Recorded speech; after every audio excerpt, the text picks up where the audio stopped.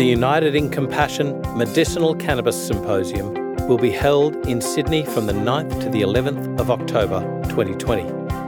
For more information and to book your ticket, click on Events under the Community tab at fxmedicine.com.au.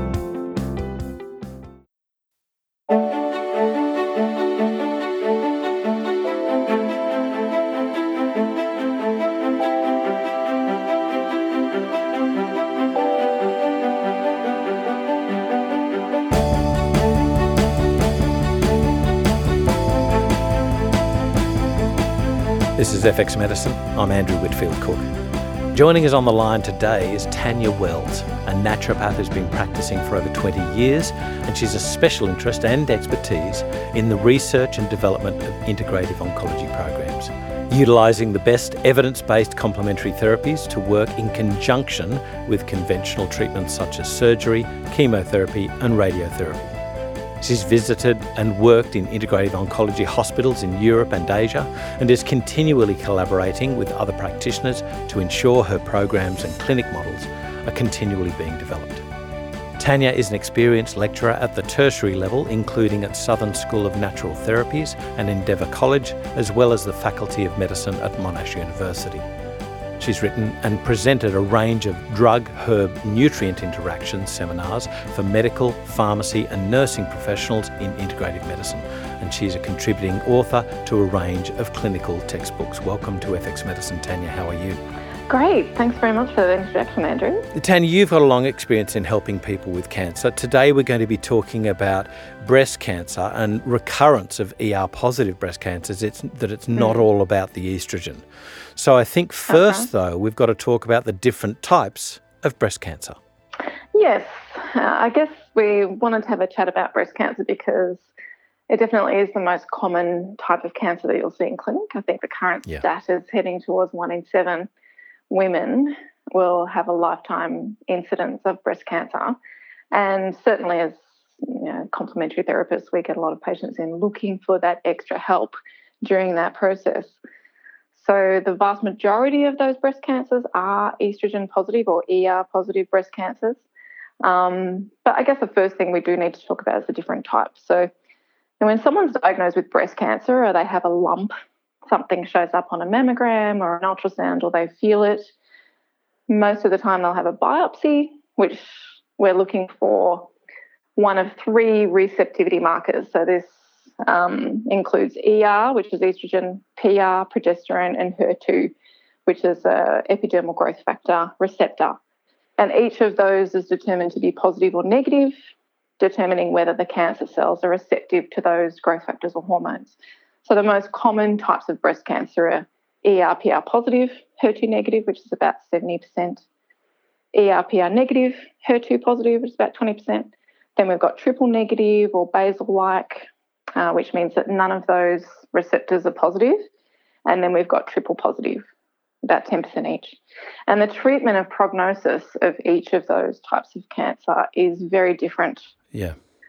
Yeah, so we thought today we'd focus on the ER positive ones though, because they are the ones that are the most common. When we're talking about biopsying a lump and you go for fine needle versus core, tell us a little bit about the expectant results of those and really what happens with women.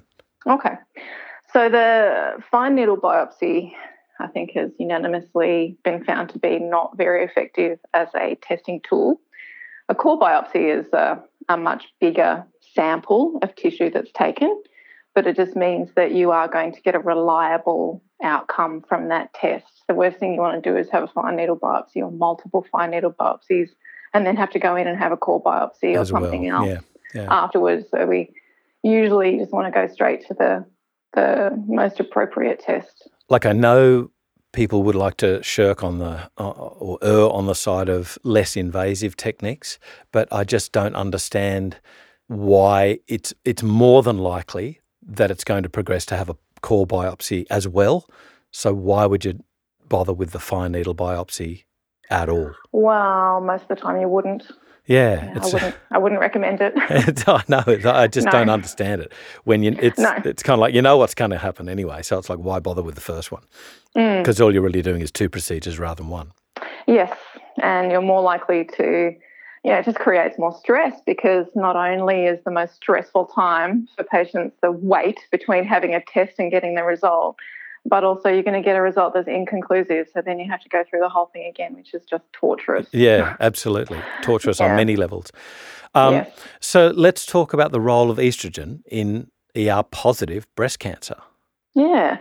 I guess there's a couple of big messages that I'd really like to make clear, because, I I chat with a lot of other practitioners, and most practitioners are very confused about the role of estrogen. I get questions like, what? Every woman has estrogen, so why doesn't every woman get ER-positive breast cancer? Is it really causing the cancer? What does it do? How do we work it out? It's very confusing. So I guess I wanted to focus on 2 things today. One, to talk about exactly what is the role. Is estrogen causing damage, and if so, what damage? And then we also want to talk about non-estrogen areas, because the current medical model totally focuses on estrogen. That is the main long-term preventative support, in that you're on an anti-estrogen of some sort, either something that's going to block its synthesis, like an aromatase inhibitor, or something that's going to block that binding of estrogen to the receptors, like tamoxifen. So it's not all about the estrogen, but I guess firstly we need to talk about what it does. So estrogen, we know of estrogen as being a growth promotant. It's certainly responsible for our secondary sex characteristics, but it has a role to play in DNA damage. So we have to take a step back then and say, okay, well, which people are more likely to have that estrogenic kind of genotype? There is such thing as an estrogen-responsive genotype, and some women have that. As a naturopath and complementary therapist, we'd often talk about someone who presents with an estrogen-dominant kind of clinical picture. And those patients we'd often see who had, early menarche, so their first period was quite young. They seem to have an estrogen-dominant status, conditions like fibroids of the breast and the uterus, endometriosis, heavy bleeds, PCOS, those kinds of things that tend to look like an estrogen-dominant picture. But I guess we do want to look at that person's lifetime exposure to estrogen, not just endogenous estrogen, but also environmental estrogens, like plastic extracts like BPA and phthalates and parabens and other BPAs, so on. So all of those things contribute to your overall estrogenic status. And the estrogen actually can cause DNA damage, especially if you've had a very long lifetime of exposure to estrogen. So women who got their period very young either didn't have any children or have children late. So we've got a lot of exposure to estrogen, and of course we've got breast tissue, which is constantly being stimulated by estrogen. And one thing we know about in oncology is that the tissues that turn over the most frequently, so those that are replacing themselves really frequently, tend to be the ones where there's more opportunity to make mistakes. There's more opportunity for those cells to make errors when they're replacing themselves. And of course, in our breast tissue, we've got breast tissue that's developing in the luteal phase every cycle, hoping that your body's going to get pregnant. We've got partial development of that breast tissue. And of course, then it kind of shrinks down again when you get our period, and it grows again, and it's constantly in a state of development and stimulation. So that estrogen is very important with regards to cause and effect inferences.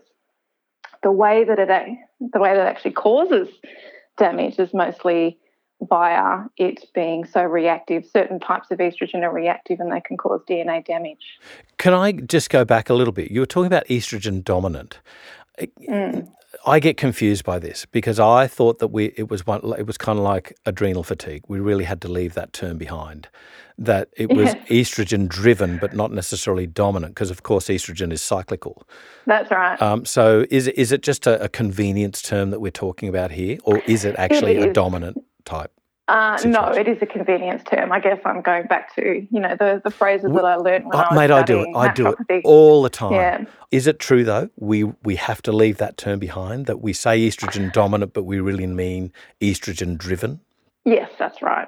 I mean, I guess we all say these phrases because they're things that people relate to. They can understand what we're talking about on some level, but certainly there's not a lot of evidence that shows that a person has necessarily an estrogen dominant scenario. It is estrogen driven, and certainly people have a higher level of active estrogens. Yeah. I guess that's what we need to talk about. Yeah. What are the factors that contribute to someone having a very high level of these active and reactive estrogens that are more likely to create problems? And indeed, is it just the hormone? I know that they're hormonally sensitive receptors, but is it just the estrogen that causes the cancer, given that we've got the inflammatory microenvironment, we've got the two-hit hypothesis, we've got the metabolites of the estrogen, we've got xenoestrogens ubiquitously and continuously in our environment. We've now had researchers testing their friend researchers' poo, and now, this wasn't in Australia, it was Asia and Europe, but they've tested not microplastics, but lumps of plastic in their colleagues' poo. I mean, this is not a concern. This is frightening. So we now know, it's unequivocal that we've got constant xenoestrogenic drivers. Correct? Is that right? We do, and certainly when you test for xenoestrogens, we certainly have ways of testing neurometabolites and so on, and that is something that we can test for and we are exposed. There are so many other factors, such as, dysregulated metabolism, insulin resistance, inflammation, chronic stress, NF-kappa B issues and gene expression, obesity, exposure to radiation and so on. All of these things contribute to your oncogenic potential in every type of cancer. And there are some that are certainly far more associated with ER-positive breast cancers, like insulin resistance. Certainly that is the number one factor to check. Gotcha. Because we know that insulin resistance can create an inflammatory state, which not only promotes growth but can lead to treatment failure. So we have so many factors that are non-estrogenic that we can focus on as clinicians, and this is where we have a role to play. We have a role to play to add success to someone's treatment program. We have a role to play to create wellness. Coming back to estrogen, I think that we really do need to have a chat about, exactly getting down to that nitty-gritty. How is estrogen metabolized? What are the different types? And how are they working in a reactive way? So getting down to that, the real issue in estrogen is actually estrogen metabolism. So when it comes to estrogen metabolism, we have to go back to our very basic knowledge as clinicians, and that's about phase 1 and 2 detox, liver detox. Yep. So phase 1 detox is converting those raw compounds into intermediate metabolites, and that's mostly via cytochrome P450 enzymes present in the liver and the breast tissue. And then we've got phase 2 pathways. So there are a number of types of estrogen that can be formed through the metabolism pathways. And we can test for all of these things, but certainly the big ones are the 2-OH pathway, which is produced by sulfation, 4-OH and 16-OH pathways. And these are the ones, the 4-OH and 16-OH pathways are active forms of estrogen. They're far more likely to cause DNA damage because they're reactive. And this is where we actually have a huge role to play in modifying these metabolism pathways to reduce levels of 4-OH or 16-OH and increase 2-OH forms of estrogen, which are anti-estrogen. In fact, they reduce growth and proliferation because they have a very low binding affinity to those receptors. So this is where we can actually use our knowledge of the detoxification process to intervene and change the way that the estrogen balance in the body occurs. And of course, one of the best ways in which we can do this is our good old number one treatment from an integrative perspective, or any perspective, and that is exercise. Well, yes, absolutely. Yeah, I mean, look, there's research that shows that even if you've never exercised in your life and you've had a breast cancer diagnosis, if you actually start exercising for the first time ever, you reduce your risk of recurrence by 50%. Yeah. You know, that's better than any treatment combined. Yeah. So absolutely, exercise is important. And that's also important for turning over those fat cells. You know, we store a form of estrogen, a very active form of estrogen, estriol, in our fat cells. So we want to turn over those cells to release that estriol and try to replace it with fat cells that don't contain as much estriol. So, you know, exercise is very important from a detoxification process, but also nutrients are important too. Like, we want to promote the sulfation pathways, methylation pathways, glutathione and so on, to promote production of those inactive forms of estrogen, and we can do that very well nutritionally. Sorry, Tanya, I don't mean to interject, but you're talking about estriol or estriol in the fat tissues, not estrone. Is that right? Yes, that's right. So both estriol and estrone are found in fat. I guess when we think about the main three types of estrogen that are active in the body, sort of parent estrogens. Estradiol, of course, is produced by the developing follicles in the ovaries, and that's our most bioactive form of estrogen. And then we've got estrone, which is found in our fat cells a bit, but predominantly produced by the adrenals, especially postmenopausally. Yeah. That's the main source of estrogen postmenopausally. And then we've got estriol, or E3, which is it is a major form of estrogen found in pregnancy, interestingly, and also it is stored in our fat cells. So this is where women who have a high amount of fat, so those women who are obese, certainly have a very high level of overall estrogen, but the predominant type is estriol, followed by estrone in the fat cell. So can I then ask a question? You know, estriol was, previously purported to be supposedly protective during pregnancy, and that's why low amounts of breast cancer were seen in pregnancy. But it's not unfound. There are certainly women that suffer breast cancer during a pregnancy. Would these women be the higher fat content ladies? Not always. I guess when it comes to recurrence, we certainly have evidence that high levels of estriol from adipose tissue is a massive risk factor. Right. I can't remember the exact statistic, but there's a certain percentage of increased risk per 5 kilograms of overweight. And that's certainly something that's significant. But estriol is very important postmenopausally as a risk factor. And unfortunately, most of the research in breast cancer is in postmenopausal women because of, there's just not much research in women who are, possibly could be pregnant. We don't have many women participating in research that are premenopausal. But certainly all types of estrogen are important to have a look at. And estriol generally is the least bioactive form of estrogen that we've got there. Right. And so, we were talking about estrogen metabolism, putting it in its place about that estrogen dominance. But some women do have high estrogen metabolite issues. And I know this is not a proven, science, that there still is conjecture about the relevance of estrogen metabolites, but by goodness, I've seen issue after issue after issue when you've got high fall.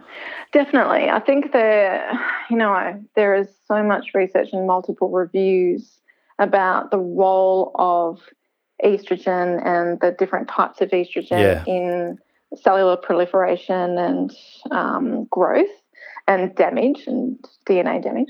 And certainly, and there's a bit of a disparity between the in vitro research that seems to have a very clear result and then the clinical research, which is a bit more ambiguous. Yeah. And then we've got premenopausal and postmenopausal issues. So, for example, 16-OH form of estrogen does seem to be associated with increased risk if you're premenopausal, but postmenopausally, not so much. Okay. So it depends on where you're at in your menstrual maturity, and but we do want to use these things. I use them clinically as a guide. I'm going to do that estrogen metabolite test and see exactly what my patient's current status is. Do they have really high levels of endogenous estrogens and high levels of these metabolites that we know are active?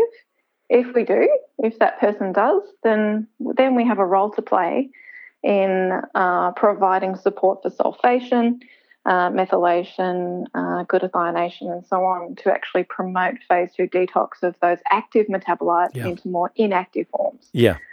When we're talking about that, should we primarily be focusing on A, exercise, and B, things like fibre in our diet to clear overall estrogen from being recirculated, and then you add other things, to sort of nip things off at the bud, to tweak things? Or do you go in first with things that have a really strong effect on the ratios and the levels of the metabolites? Well, I do a bit of everything. Yeah. So certainly I would go for the overall microbiome support, for high fibre, or not high fibre, but good level of fibre diet to make sure that we are getting that estrogen clearance, exercise to turn over those fat cells and promote clearance of estrogens again. But I guess I do get a bit more specific and individualised with patients. If you're finding that certain types of estrogen metabolites are elevated, we might give sulfur compounds to promote sulfation, like broccoli sprout extract, sulforaphane, indole-3-carbinol, and so on. Methyl donors, of course, and then there's glutathione-rich foods that I would mostly use that are supportive in phase 2 detox. But I guess then we do have to talk about diet as well. I know that there is a huge focus on diets like a keto diet, and certainly we do want a low carbohydrate diet, especially in people who are morbidly obese. Yeah, of course. But a keto diet is not necessarily appropriate in healthy body weight patients. Certainly we want a low carbohydrate, but we also need to make sure we're getting plenty of fibre in there for an appropriate microbiome support. So let's take this back to, when a patient presents to your clinic.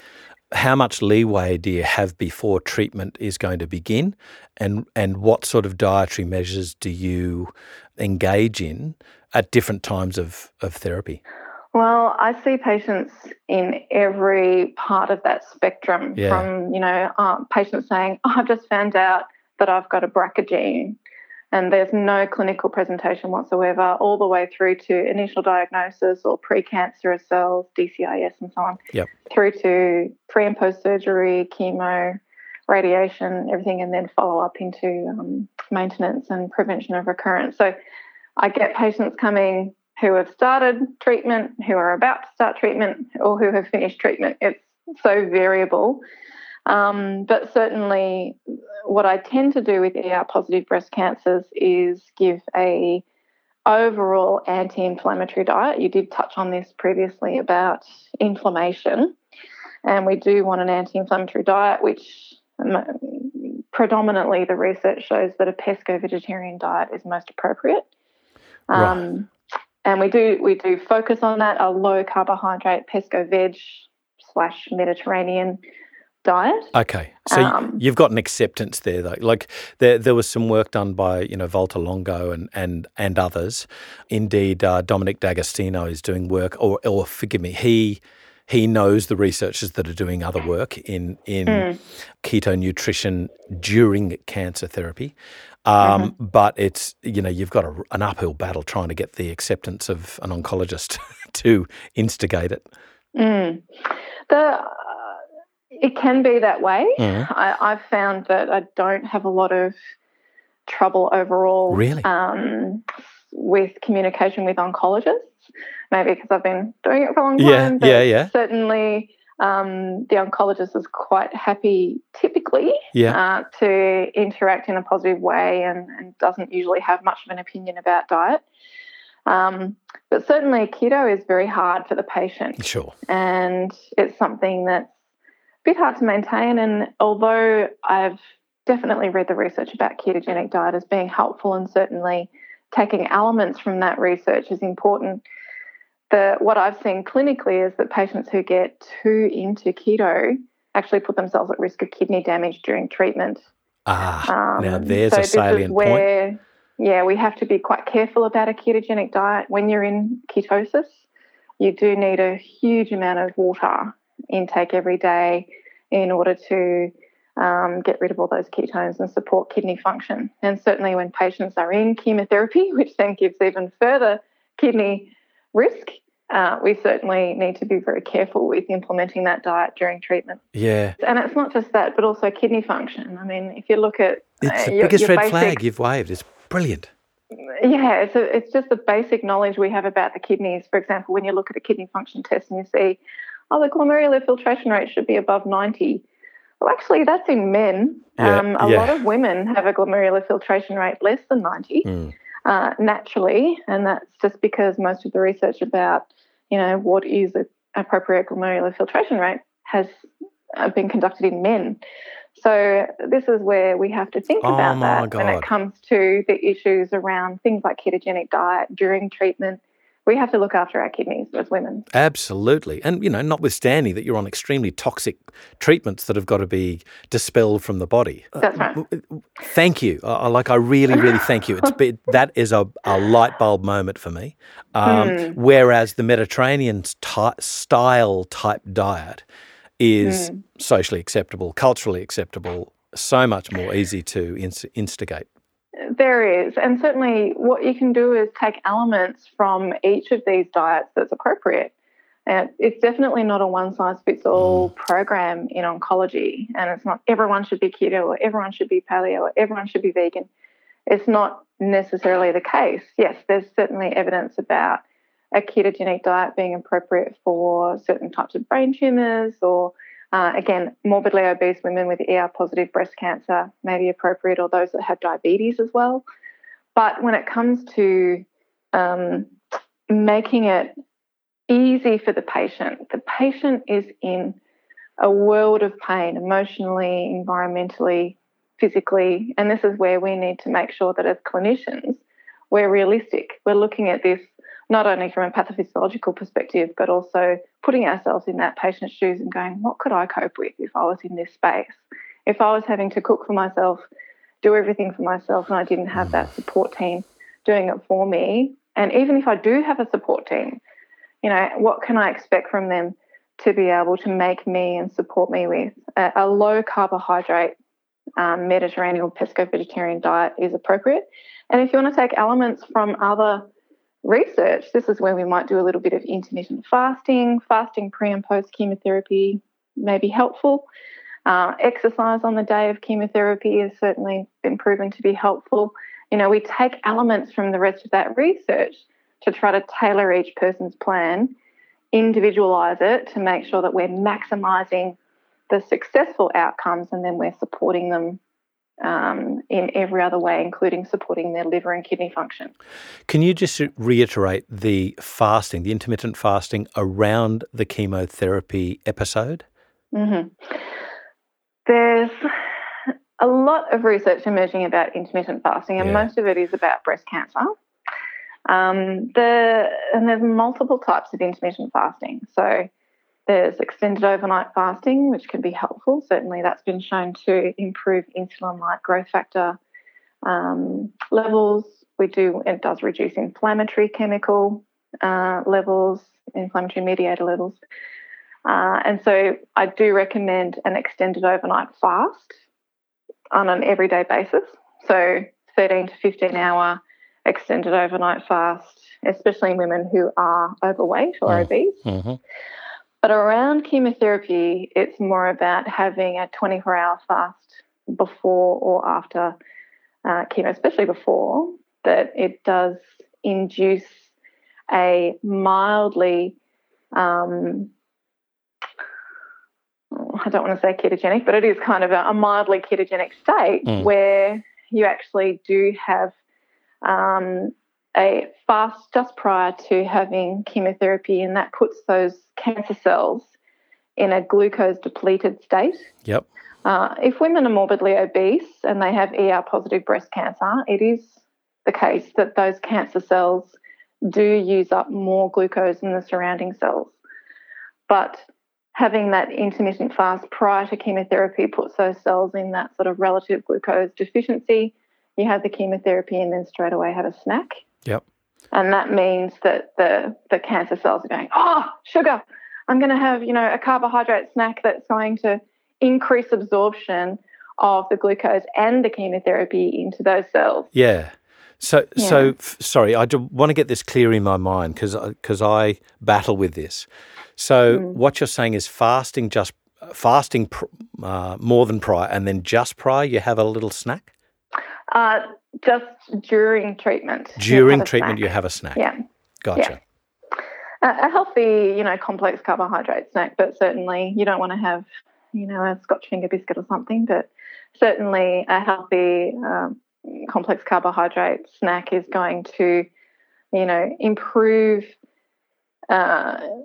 theoretically, and certainly according to some in vitro and in vivo research that shows that it does support transport of the treatment into the cancer cells. So we're just trying to tailor the chemistry of the body in that exact moment to improve delivery of the chemotherapy to the target cells, which is very difficult. Okay, and obviously you've got challenges there. We've spoken about the estrogen metabolites briefly. Let's go a little bit further into that. What exactly do you use and why? Well, when it comes down to actual treatment, apart from our anti-inflammatory diet, exercise, we're really wanting to support that person's stress response, immune system and so on. I guess when it comes down to the nitty-gritty of estrogen metabolism, we do need to make sure that we've got appropriate support for each of those phase 2 pathways. So sulfation pathway, the broccoli sprout extract, it definitely has shown to be the most powerful extract. And so you can actually just make your own broccoli sprouts, or you can get a broccoli sprout extract like sulforaphane, which has been researched as an independent sulfur compound. Yep. To not only support sulfation but also be anti-cancer. It certainly switches on DNA repair genes, and it has multiple other roles in an anti-cancer pathway. But there's others too, like indole-3 carbinol, diindolylmethane, calcium D-glucarate, that are all involved in sulfation. And I do tend to give all of those as a package to support that sulfation pathway rather than just broccoli sprout extract or sulforaphane. I do find that when I'm monitoring patients, so I do tend to do some estrogen metabolite testing as a baseline, and then every 3 or 4 months to check in and make sure that we are tailoring those doses required for that individual in real time, making sure that we are keeping up to date with how the estrogen metabolite balance is going. And I do tend to give all of those sulfur compounds as well as methyl donors to support methylation, and, of course, glutathione either as a supplement or as glutathione-rich foods. Actually, I did want to make a point there about methylation, in that this is where you might want to do an MTHFR test. Yeah. Certainly there was a review in 2017 that showed that the MTHFR C677T mutation, far more common in ER-positive breast cancer patient populations. Okay. So it is something that, if you've got someone who does have that MTHFR mutation, it may contribute to poor methylation, which then has an effect on estrogen metabolites. When we're looking at methylation, do we want to be doubly sure that we're handling everything that happens with quieting the genes, if you like? So when you're talking about the sulforaphane, the broccoli sprout extract, that we're making sure that we're doing the best that we can for that patient to actually get rid of the drivers of those cancers, not just, quote unquote, looking at methylation. Is that something you're like just really on the ball about? Absolutely. But when it comes to DNA and DNA repair and DNA mutations, gene mutations that may actually contribute to ER-positive breast cancer recurrence, there is a huge body of research about that, and certainly we can certainly delve deeper into that with regards to there's a few key cancer susceptibility genes that we do need to be aware of. It's not all about the MTHFR. It's not all about sulfation. We do need to step back and look at the bigger picture and say, okay, these are all of the things that we know are relevant in this situation and try to prioritise accordingly. And certainly we may have information already that person has presented about their genetic status and whether they have any gene mutations or SNPs or whatever they might be testing for. And then we actually can intervene in those processes as well. It's a pretty common scenario that a patient comes in with genetic testing that's already been done. Okay. Yep. And I've got to say, I wonder if the day's coming where we'll just carry it around like we always carry around our driver's license. It's something that we have, whether we want to use it or not. Well, that's our own choice. But I guess the problem is people who don't know what they're carrying around or what they're doing. There's always that concern. And even if you do, it's not necessarily a done deal. I know a lot of patients who say, oh, well, I've got this gene, so therefore, I'm going to get this type of cancer. That's not true. No, we actually have ways of intervening in the expression of that gene, and there are ways of switching on DNA repair genes that, down-regulate the expression of all sorts of oncogenic gene mutations. We have a lot of impact in this area, and we know a lot about it. For example, BRCA gene. The BRCA gene is a tumour suppressor gene involved in DNA repair, and this does contribute to incidence of breast cancer, but it doesn't seem to relate too much to reoccurrence. But certainly women who have a BRCA gene, I think there's something like a 50 to 70% lifetime risk of breast cancer versus 12% with no BRCA. But and it also contributes to ovarian cancer incidence. But, we used to think that some substances like genistein and indole 3-carbinol only targets the estrogen receptors. But now we know that these natural medicines actually down-regulate the expression of the BRCA1 and 2 genes themselves. They're the molecular target, not necessarily the estrogen receptor. So we actually have a growing body of research that shows that, an intervention is possible when it comes to existing gene mutations. We have so much of a rabbit hole to go down there, Tanya, but let's pull it back a bit. Let's go down a little bit further into testing. What testing do you do and why? Well, it depends on the patient. Certainly depends on how they're presenting and their other known disease states. But I guess general things that I would test for, I would definitely do a dried urine estrogen metabolite test. Yep. There's been, I was actually just reading about this the other day about whether that test is actually valid. It does definitely seem to be more valid than just a standard blood test. It certainly is telling us a lot more about the way that the body is working. And I do tend to use that urine metabolite test more than serum testing. I would definitely do MTHFR testing. I also look for other nutrients that are relevant when it comes to phase 1 and 2 detox, like selenium, vitamin D levels. I often do a cytokine profile because I want to see what some carcinogenic interleukins like IL-6 or the insulin-like growth factor levels are. And sometimes I'll do CTC testing, so that's circulating tumour cell testing.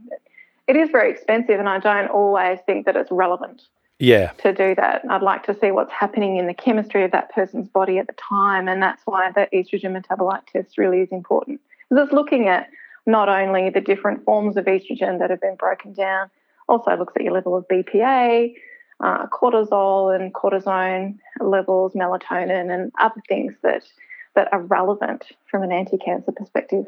And what about frequency of testing? I mean, obviously, for instance, if you're going to be looking at something that's going to influence estrogen metabolites, you want a baseline, and then you want to see if you've done good work.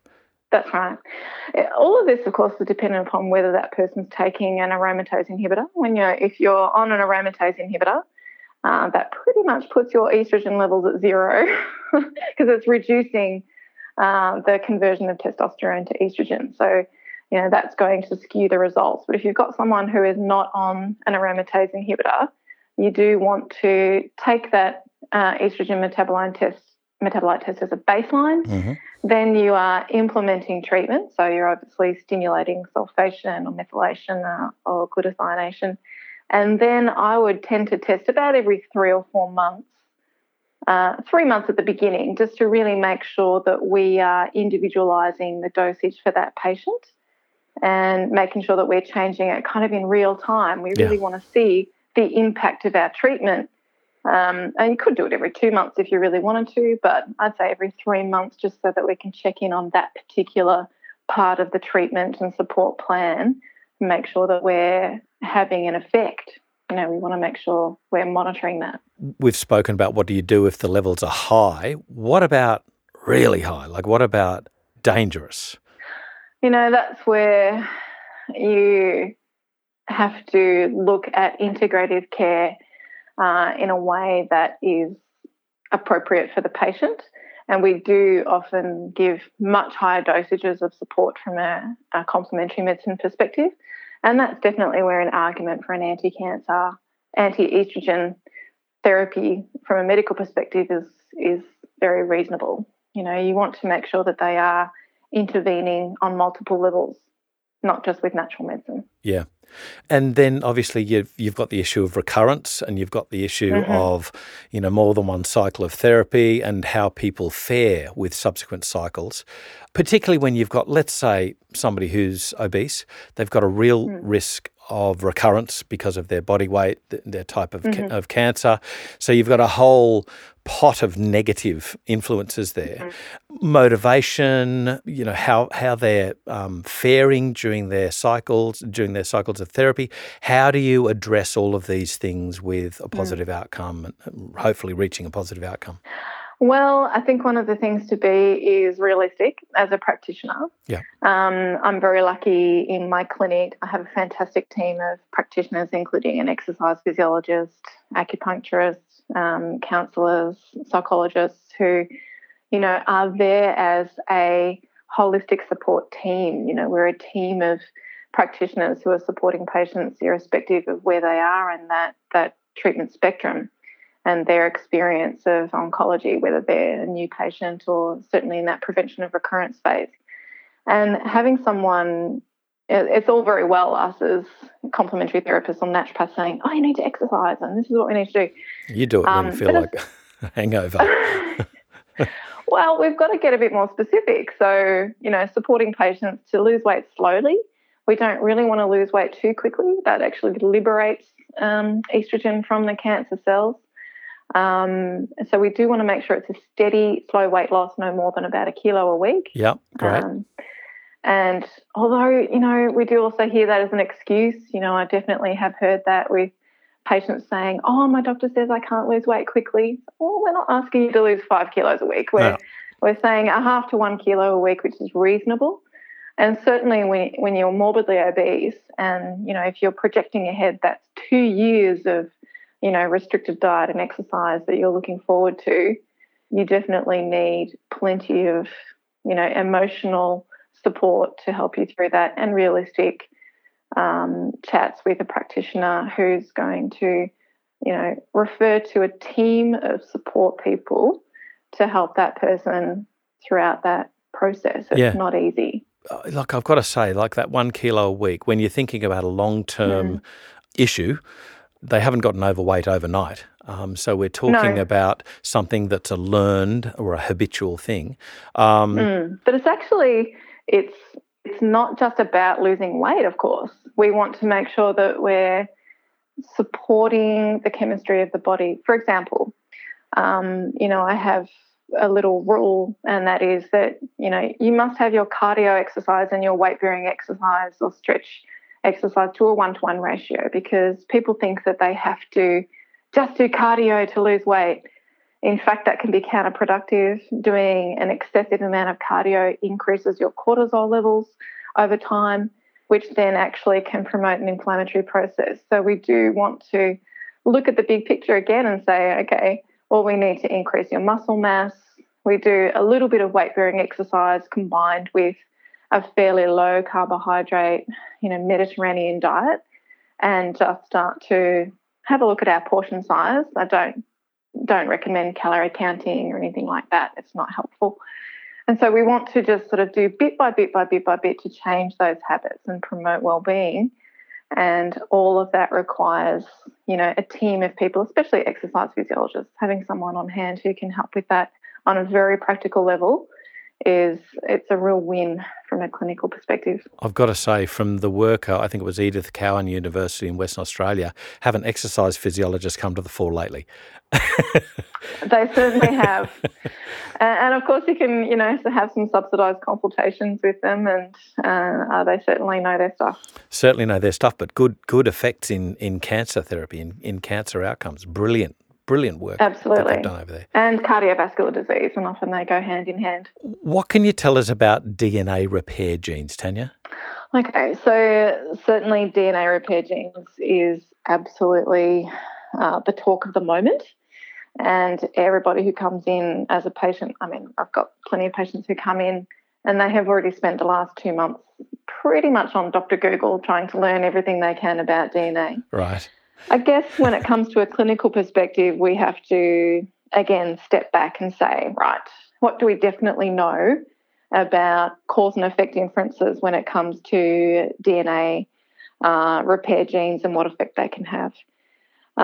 Most of the research is unfortunately in vitro. So what we have to do is just draw from that what we think is relevant. So we did briefly discuss before about the BRCA1 and 2 genes and how, that is something that the research has shown that the genes themselves can actually be a molecular target for treatment rather than, we've definitely got receptor-focused research up until this point. But then we've got other things like the TP53 or P53 gene. This is a tumour suppressor gene that has been shown to be mutated in over 50% of cancers. Now, there's really not a medical intervention, but certainly there's a lot of research about it. We know from in vitro research that, say, for example, curcumin can convert a mutated P53 into a functional or wild-type P53, which begs the question, does curcumin actually only work in patients that have a mutated P53 gene rather than the functional wild-type? There's questions there. But we've got other natural medicines that have been found to be able to switch on repair of the P53 gene, resveratrol, curcumin, as I said, green tea extract, genistein, and these can be quite important preventative strategies. Yeah. Given that we know that, DNA damage occurs over a lifetime. So in prevention of recurrence, we definitely want to be focusing on some of these other DNA repair genes and just switching them on as a matter of course in order to just add to the reduced likelihood of getting a recurrence in the future. Sure. This is really interesting stuff, isn't it? You're talking about the repair of, something that's been damaged with the 2-hit hypothesis, for instance.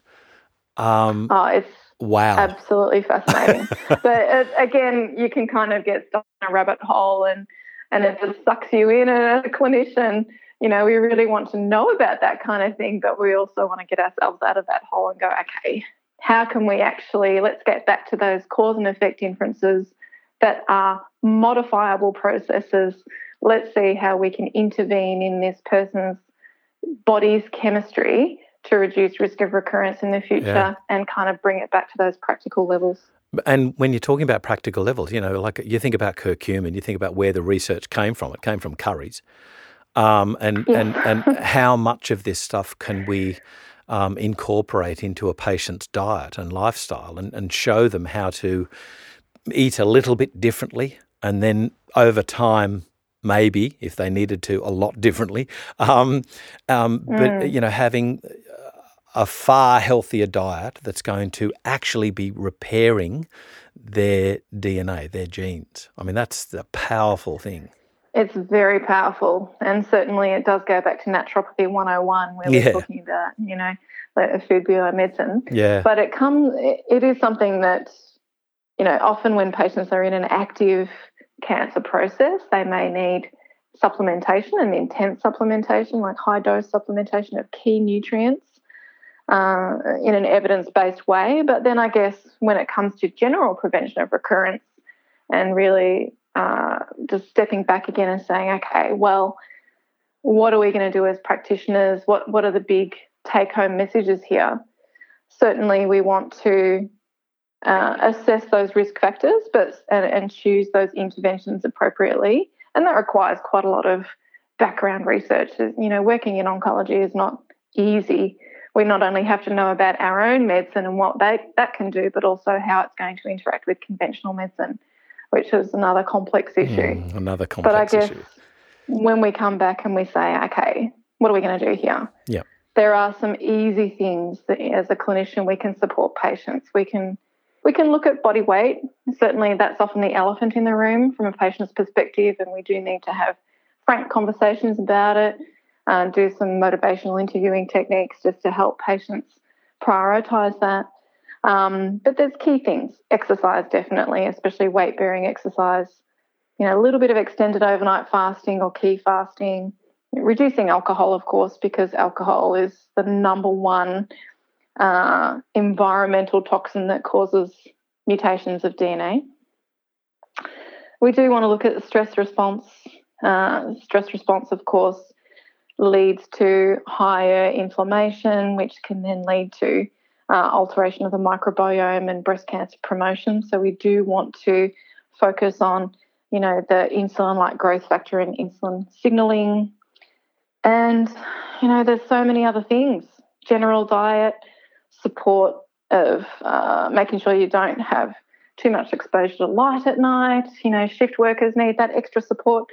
So there's the general things that actually make a huge difference, and just implementing a good, healthy, whole food, low meat, low dairy, low carbohydrate, but high nutrient-dense, varied diet is one of the first things that we can do, and that's pretty easy. I remember Lee's giving me a very salient lesson about eat a rainbow every day, but not including textures. That's right. Every day sometimes is a bit hard, but I get people to look at, okay, let's have a rainbow in a week, make sure that we've definitely got every colour. Yeah. And that's the thing, sometimes we just need to give the right easy recipes, give ideas of what we eat, you know, to help patients, come up with new ideas. We tend to eat very samey. Yeah. Nice to have some new ideas. Yes. So about preventing recurrence, and, one of the elephants in the room is the ongoing hypervigilance of patients. How do you address that? That's a really tough one. And that is something that's very difficult to manage. Certainly the fear of recurrence and that tendency to be hypervigilant is completely normal. So what we're wanting to do is just rationalise it, work out how we can live with that reality. We definitely have psychologists here who are very experienced in supporting patients to manage fear of recurrence. And I guess this is the thing, when you've got a practitioner who is supporting you in prevention of recurrence or known prevention of recurrence strategies, obviously there's never a guarantee about that, but certainly there are known prevention of recurrence strategies that when you are implementing them as a patient, it gives you a huge level of confidence in your future. So you're not just flailing at the end of your process, medical procedures, and just off on your own.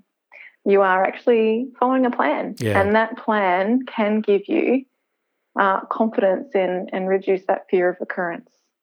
It is something that's really important because, when a patient's in the process of having treatment, they are just putting one step in front of the other, getting through the day, getting through the next treatment, and there's no time for processing. It's at the end when, the doctors are like, oh, well, you don't need to come back for another 6 months. Off you go, get back to your life. That person is sitting there going, what? What do you mean get back to my life? My life is never going to be the same. It's changed, yeah, that's right. And patients are, in that perfect space to actually have almost like a post-traumatic stress disorder present itself. Absolutely. And that's when that person really needs psychology support. So that's where it's very important to have key practitioners who are experienced in psycho-oncology support to be able to help that person in that moment. And then for us, our role is to help that person have a plan of enhancing wellness, reducing risk factors, and that actually gives you a huge level of confidence in your future. We've learnt so much from your expertise here today, Tanya, I've got to say, and you've given me a couple of bricks to the head which have woken me up about a red flag, and that was renal disease when you're looking at what diet to initiate. And so we've learnt about that. What other red flags do we have to be mindful of, just quickly? I guess the other red flags are the biggest red flags, of course, are looking at drug-herb interactions and drug-nutrient interactions. Yep.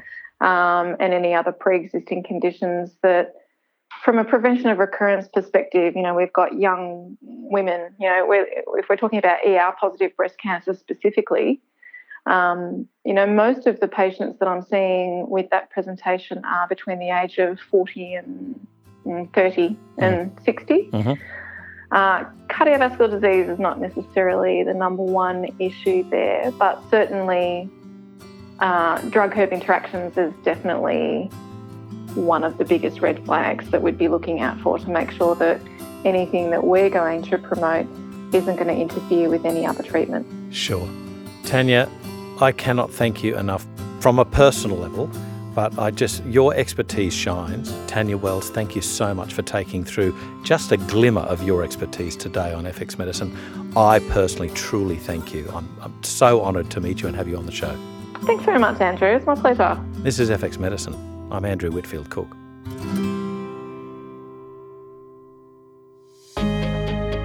To conclude his distinguished career, legendary Australian herbalist Dennis Stewart will present his final course, a professional extension in herbal medicine. Commencing on the 23rd of November 2019, this 12-day intensive course will be held over a period of 12 months on the New South Wales Central Coast. This will be your last opportunity to participate in detailed learning with Dennis, covering relevant, effective herbal prescriptions to treat an expansive range of conditions. For more information and to register, please go to lakespa.com.au.